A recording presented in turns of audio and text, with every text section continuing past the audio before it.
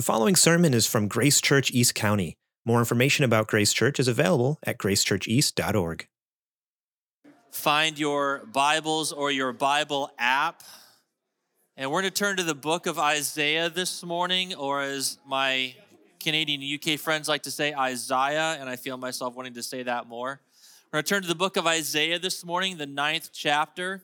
Emily's going to read our passage and pray for us, and then we'll hear the word of the Lord. Isaiah 9, verses 1 through 7.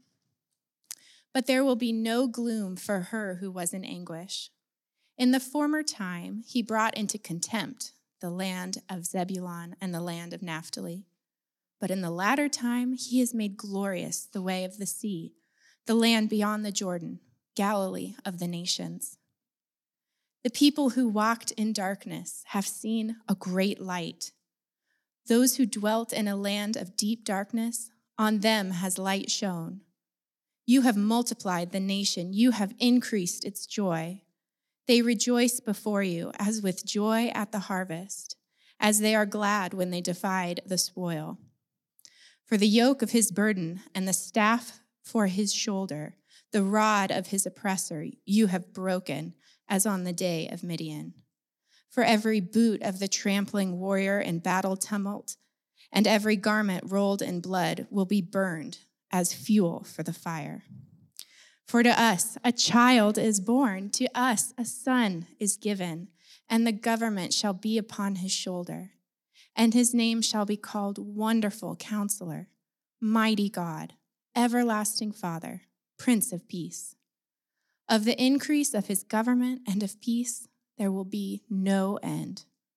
On the throne of David and over his kingdom, to establish it and to uphold it with justice and with righteousness, from this time forth and forevermore. The zeal of the Lord of hosts will do this. Let's pray.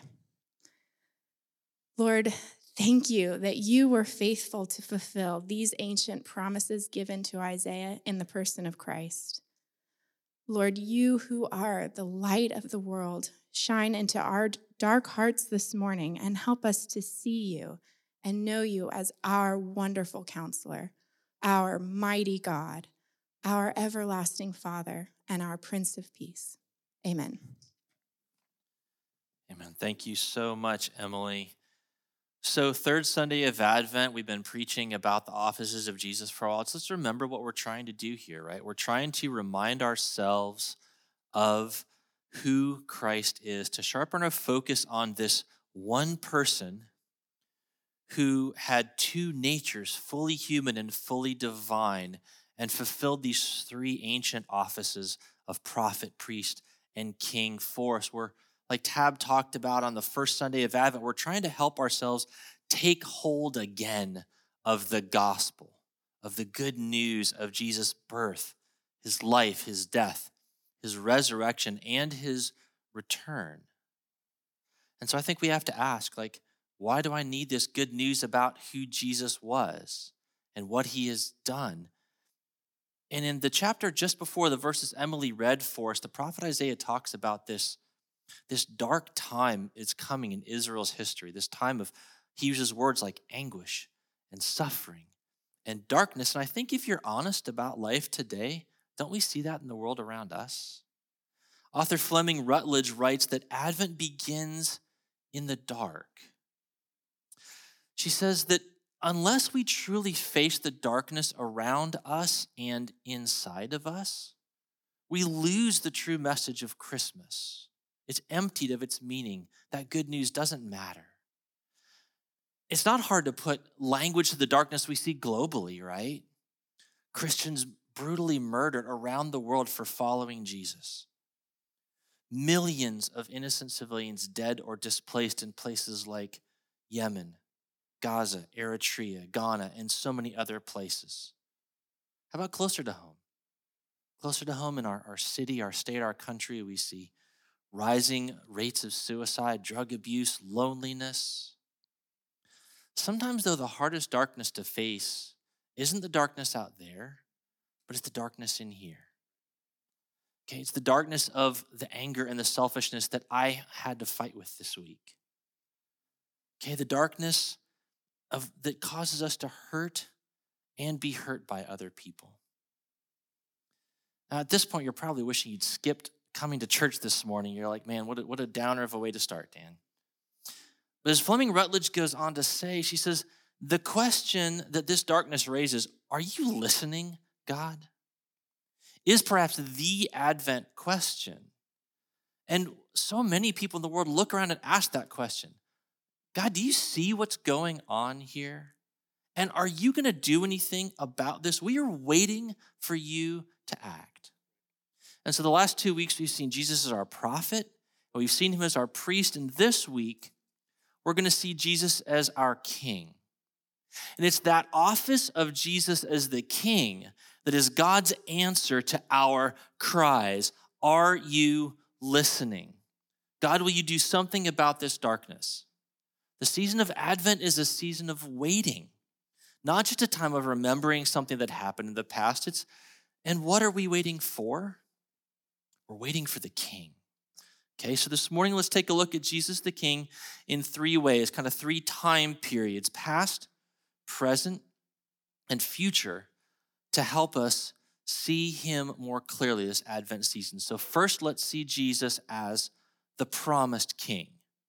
Jesus is our promised king. Now, it might sound strange to be talking about a king. We're all about democracy these days. Monarchies are kind of a thing of the past, like even in Great Britain maybe. But I think God wants us to see and he wants us to feel that a king, that the king is who we most need to deal with what's going on in our lives. And there's no way this morning that I can unpack everything the Bible says about what it means for God to be the king.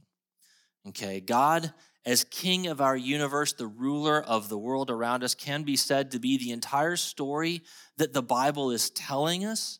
But particularly after the fall in Genesis 3, that idea of God's kingdom comes to mean something a little bit different, something a little bit more specific. Just think about Jesus' temptation in the desert after his baptism. Satan came to him and showed him all the kingdoms of the world.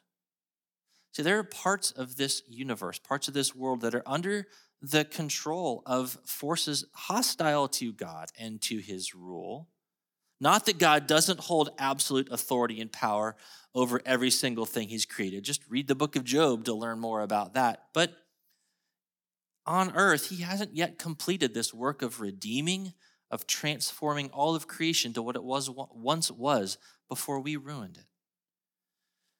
God rules now. He has always ruled, and he will always rule, but there's another sense in which this kingdom is a growing, a developing thing. And so this morning, as we talk about God's kingdom, what we mean is the areas of our lives and of this world where he has begun to transform and to redeem this world, what once was in rebellion to him.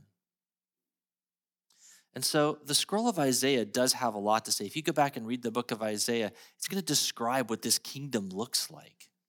This kingdom of peace and harmony ruled by the Prince of Peace, who governs with ultimate wisdom and ultimate justice.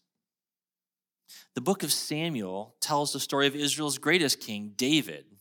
After David is crowned king, he looks around Jerusalem and he says to God, he says, I'm living in this great palace that I've built, and your worship is going on in a tent that's hundreds of years old at this point. I'll tell you what I'm going to do. He says, God, here's what I'm going to do for you. I'm going to build you an amazing house for you to be worshiped in, just like I have. And God spoke to David in 2 Samuel chapter 7, and he says, you know who I am, right? It's like, I don't need a house. I don't need a place to live in. Instead, here's what I'm going to do, David. I'm going to build you a house. 2 Samuel chapter 7, God promised David, when your days are fulfilled and you lie down with your fathers, I will raise up your offspring after you, who shall come from your body, and I will establish his kingdom. I'll establish the throne of his kingdom forever. Now, if we go on to read the rest of Samuel and the scroll of Kings as well, what we're going to hear about is the nation of Israel breaking into 2 warring groups of tribes, northern and southern kingdoms. And by the time that Isaiah gave the prophecy Emily read this morning, about 250 years after David died, the northern kingdom was was years away from being destroyed, taken into captivity by the Assyrians. And the southern kingdom of Judah didn't have very much longer either, until they also would be defeated by Babylon and exiled from the land. So why do we have this promise in Isaiah? What's it there for? It's there to give the people hope. Hope in a dark time where it looked like God's promises had failed. There was no more king on the throne, certainly not one from David's line. Isaiah chapter 8 describes Israel's future, a future of rebellion, of rejecting God, of darkness and anguish. But chapter 9 gives hope. Hope that one day a ruler would come and fulfill God's promise to David, which seemed so impossible. I don't want you to miss Isaiah's description of this son to be born in the passage Emily read. This is clearly a divine person. Isaiah calls him eternal Father, calls him mighty God. These are words that are used throughout the book of Isaiah, throughout the Psalms that Israel sang to God to describe Israel's God. But at the same time, this son would be born. Somehow, he would be from David's family, pointing to his humanity. Somehow the person who would fulfill this prophecy would be both God and man. One person, two natures. Well, 70 years of exile go by, the southern tribes come back to the land, and then they're dominated by one foreign power after another. There was never again a king from David's line ruling and reigning over Israel. And it looked like God's promise had failed completely. 600 years go by.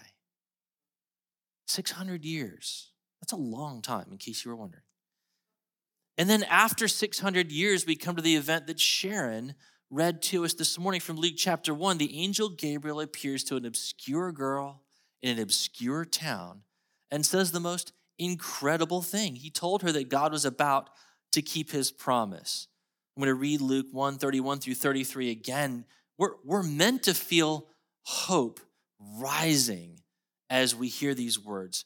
You will bear a son, and you will call his name Jesus, and the Lord God will give him the throne of his father David, and he will reign over the house of Jacob forever, and of his kingdom there will be no end. I mean, can you hear Isaiah's prophecy and God's promise to David just ringing out in these words?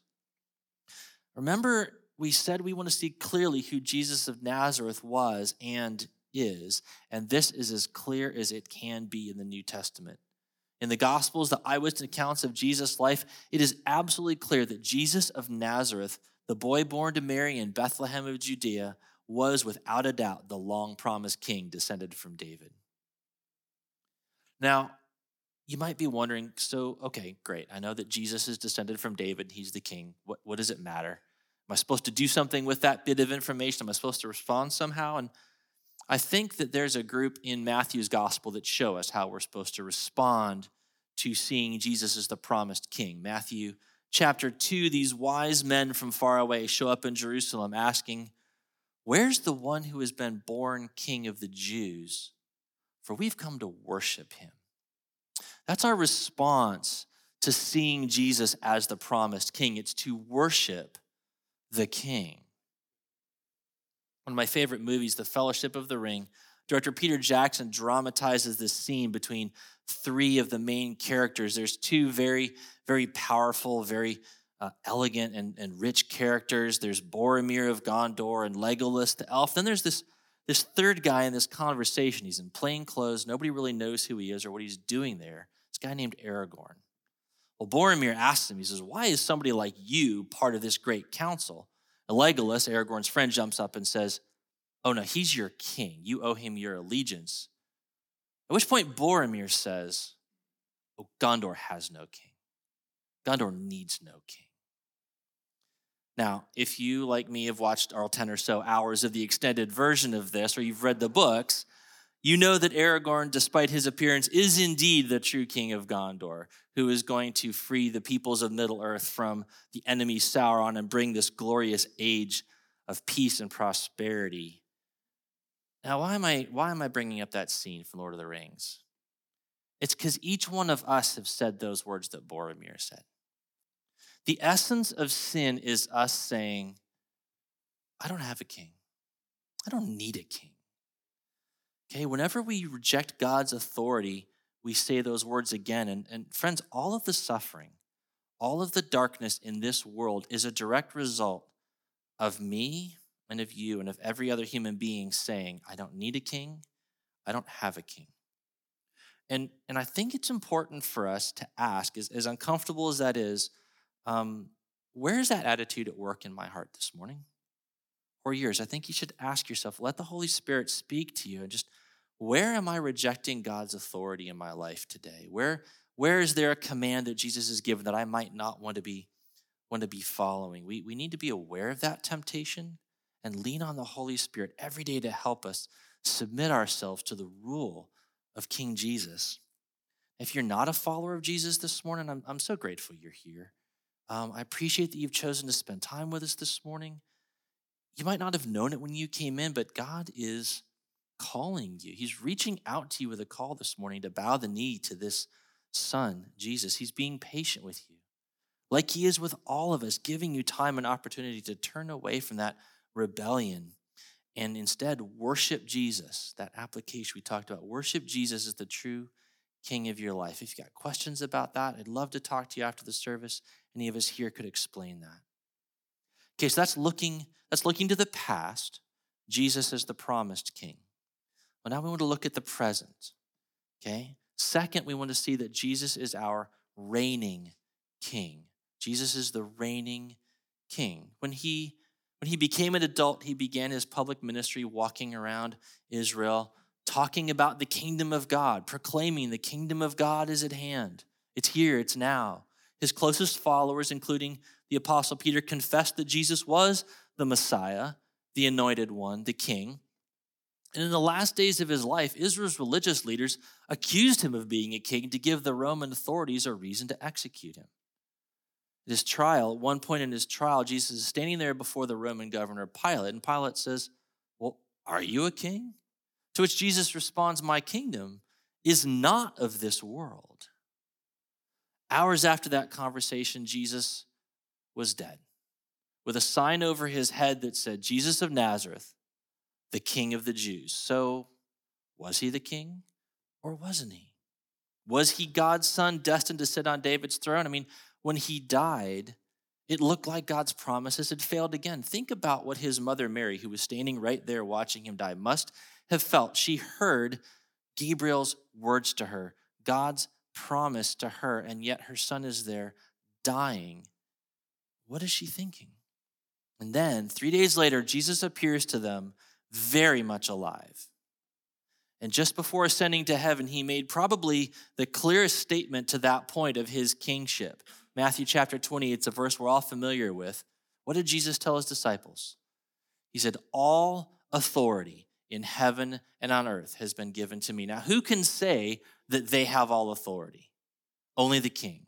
Only the king gets to say that. This year, we saw something we hadn't seen in about 70 years. We saw the coronation of the new King of England. Charles III was crowned the king in a lavish, history-filled ceremony, and that's when he officially began to rule over the United Kingdom. So if a coronation is when a king begins to reign, we should ask ourselves, when was Jesus' coronation?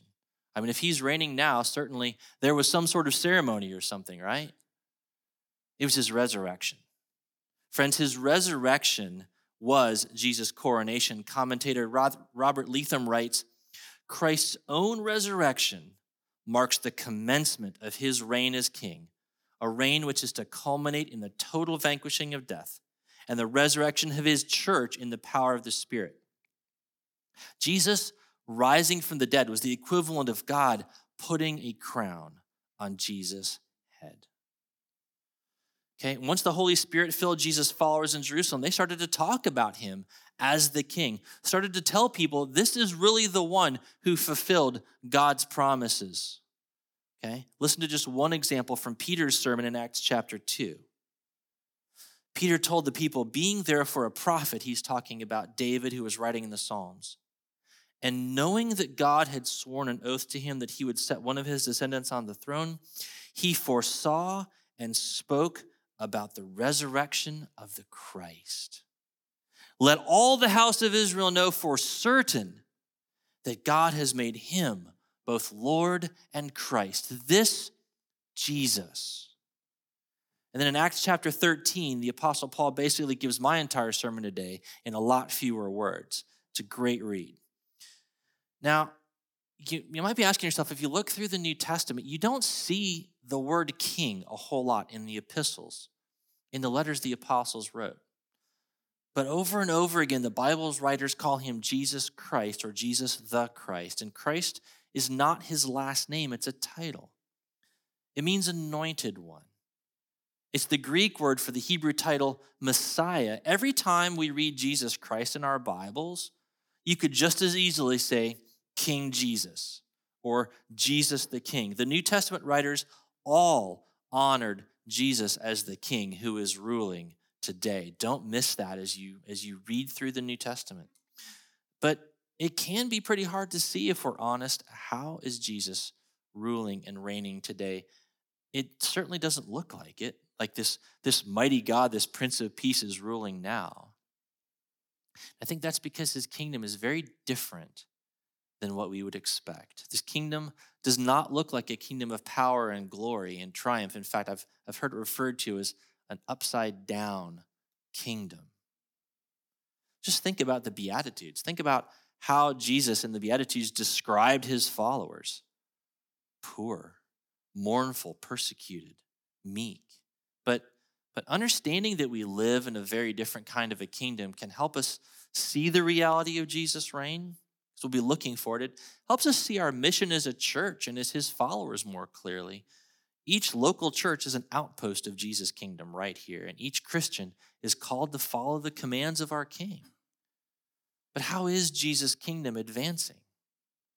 It's through his church. It's through us here today, through local churches and through individual Christians, as we teach others about him, as he changes hearts, and as we help people give their allegiance to the King. It's not through a political party.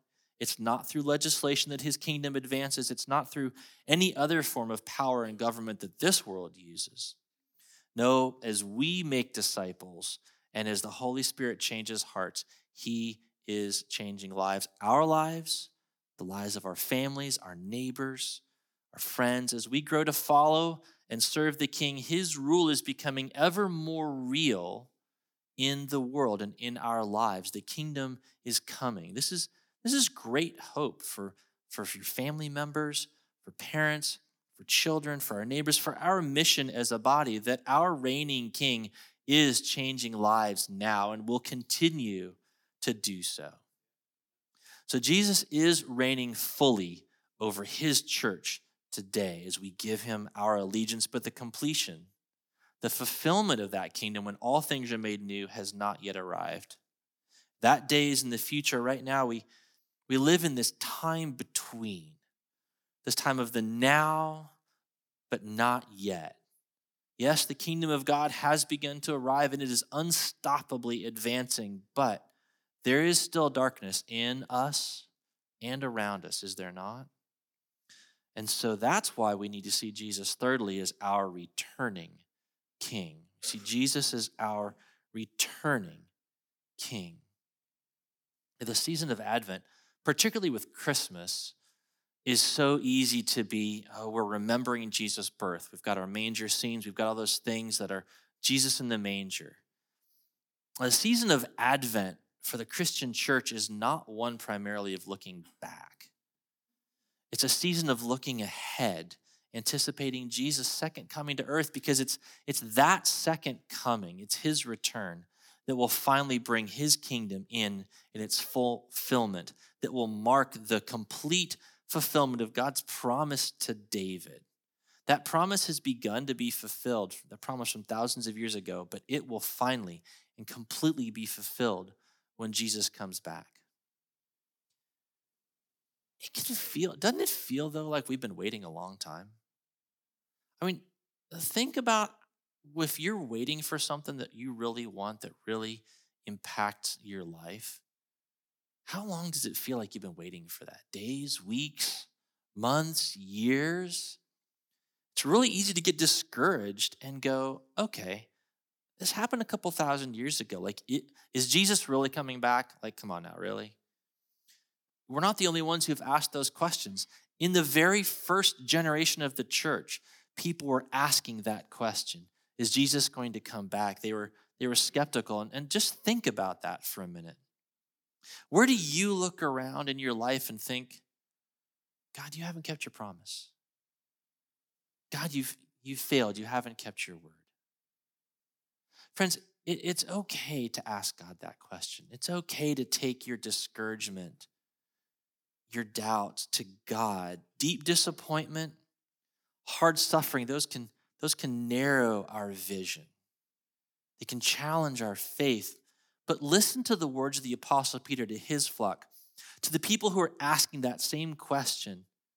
He said, the Lord is not slow to fulfill his promise, as some count slowness. Yeah, it seems like we're waiting a long time. God's not slow like we think of him as being slow. No. According to his promise, we are waiting for a new heavens and a new earth in which righteousness dwells. This is where we need both directions of Advent, the past and the future. This is why celebrating Christmas and the coming of Jesus as a baby in the manger is so important, because if God kept that promise, he's going to keep all of his other promises as well. It's like a down payment. Jesus' first coming is a down payment on all of God's promises for the future.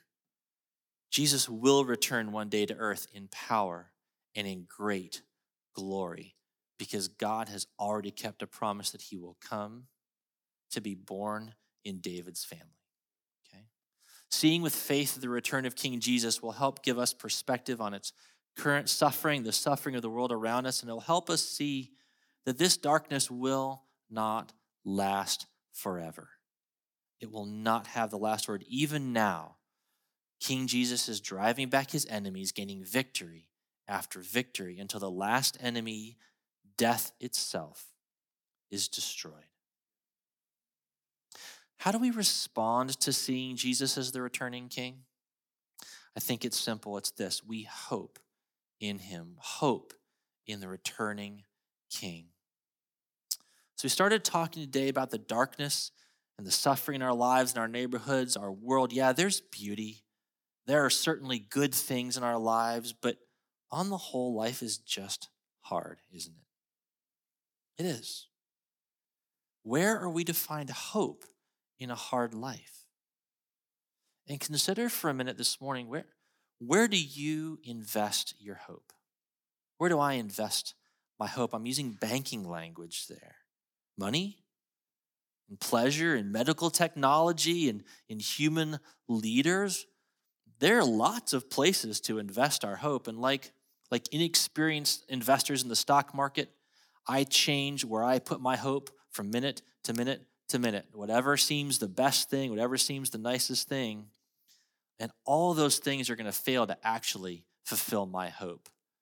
Like a poorly chosen stock, I'm going to lose my entire investment if I hope in those things. At the end of the day, we can only hope in one person, in one event to bring light and put an end to the darkness. Our only hope is in the return of King Jesus. And that's why we've been studying the book of Revelation on Sunday mornings, is because the whole book of Revelation is the story of King Jesus defeating his enemies and establishing his kingdom of righteousness and peace for all eternity. It's the story of how God's promise to David is finally fulfilled, how David's greater son takes the throne and reigns forever. Just listen to Revelation chapter 11. And oh, by the way, one of the last things Jesus says about himself in the book of Revelation is that he is the seed of David. One of the very last things he says in the New Testament is he connects himself all the way back to that family and that promise. Listen to Revelation chapter 11. The kingdom of the world has become the kingdom of our Lord and of his Christ, and he shall reign forever and ever. That's our hope.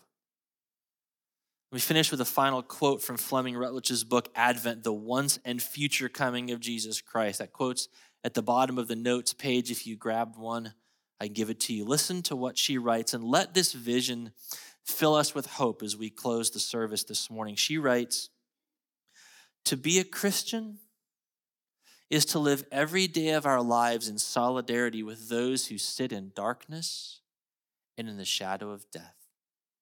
But to live in the unshakable hope of those who expect the dawn." I love that phrase, the unshakable hope of those who expect the dawn. It's the unshakable hope, Grace Church, of the return of the King.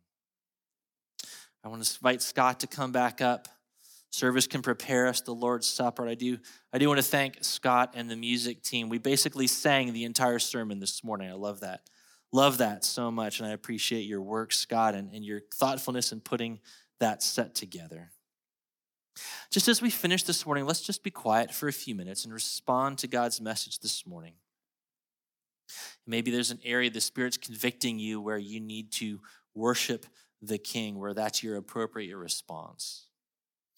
Maybe you're most aware that your faith is struggling. You need hope this morning. Let's just take a few minutes and respond to the Holy Spirit, and then we'll pray.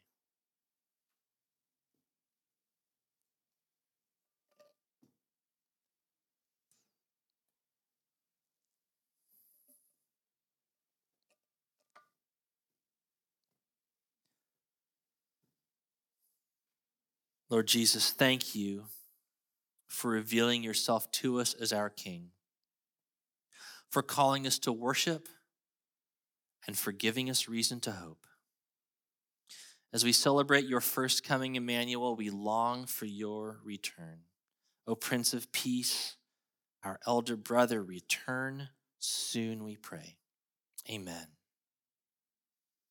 Thank you for listening to this sermon from Grace Church East County. Please find us online at gracechurcheast.org if you would like to find out more about us.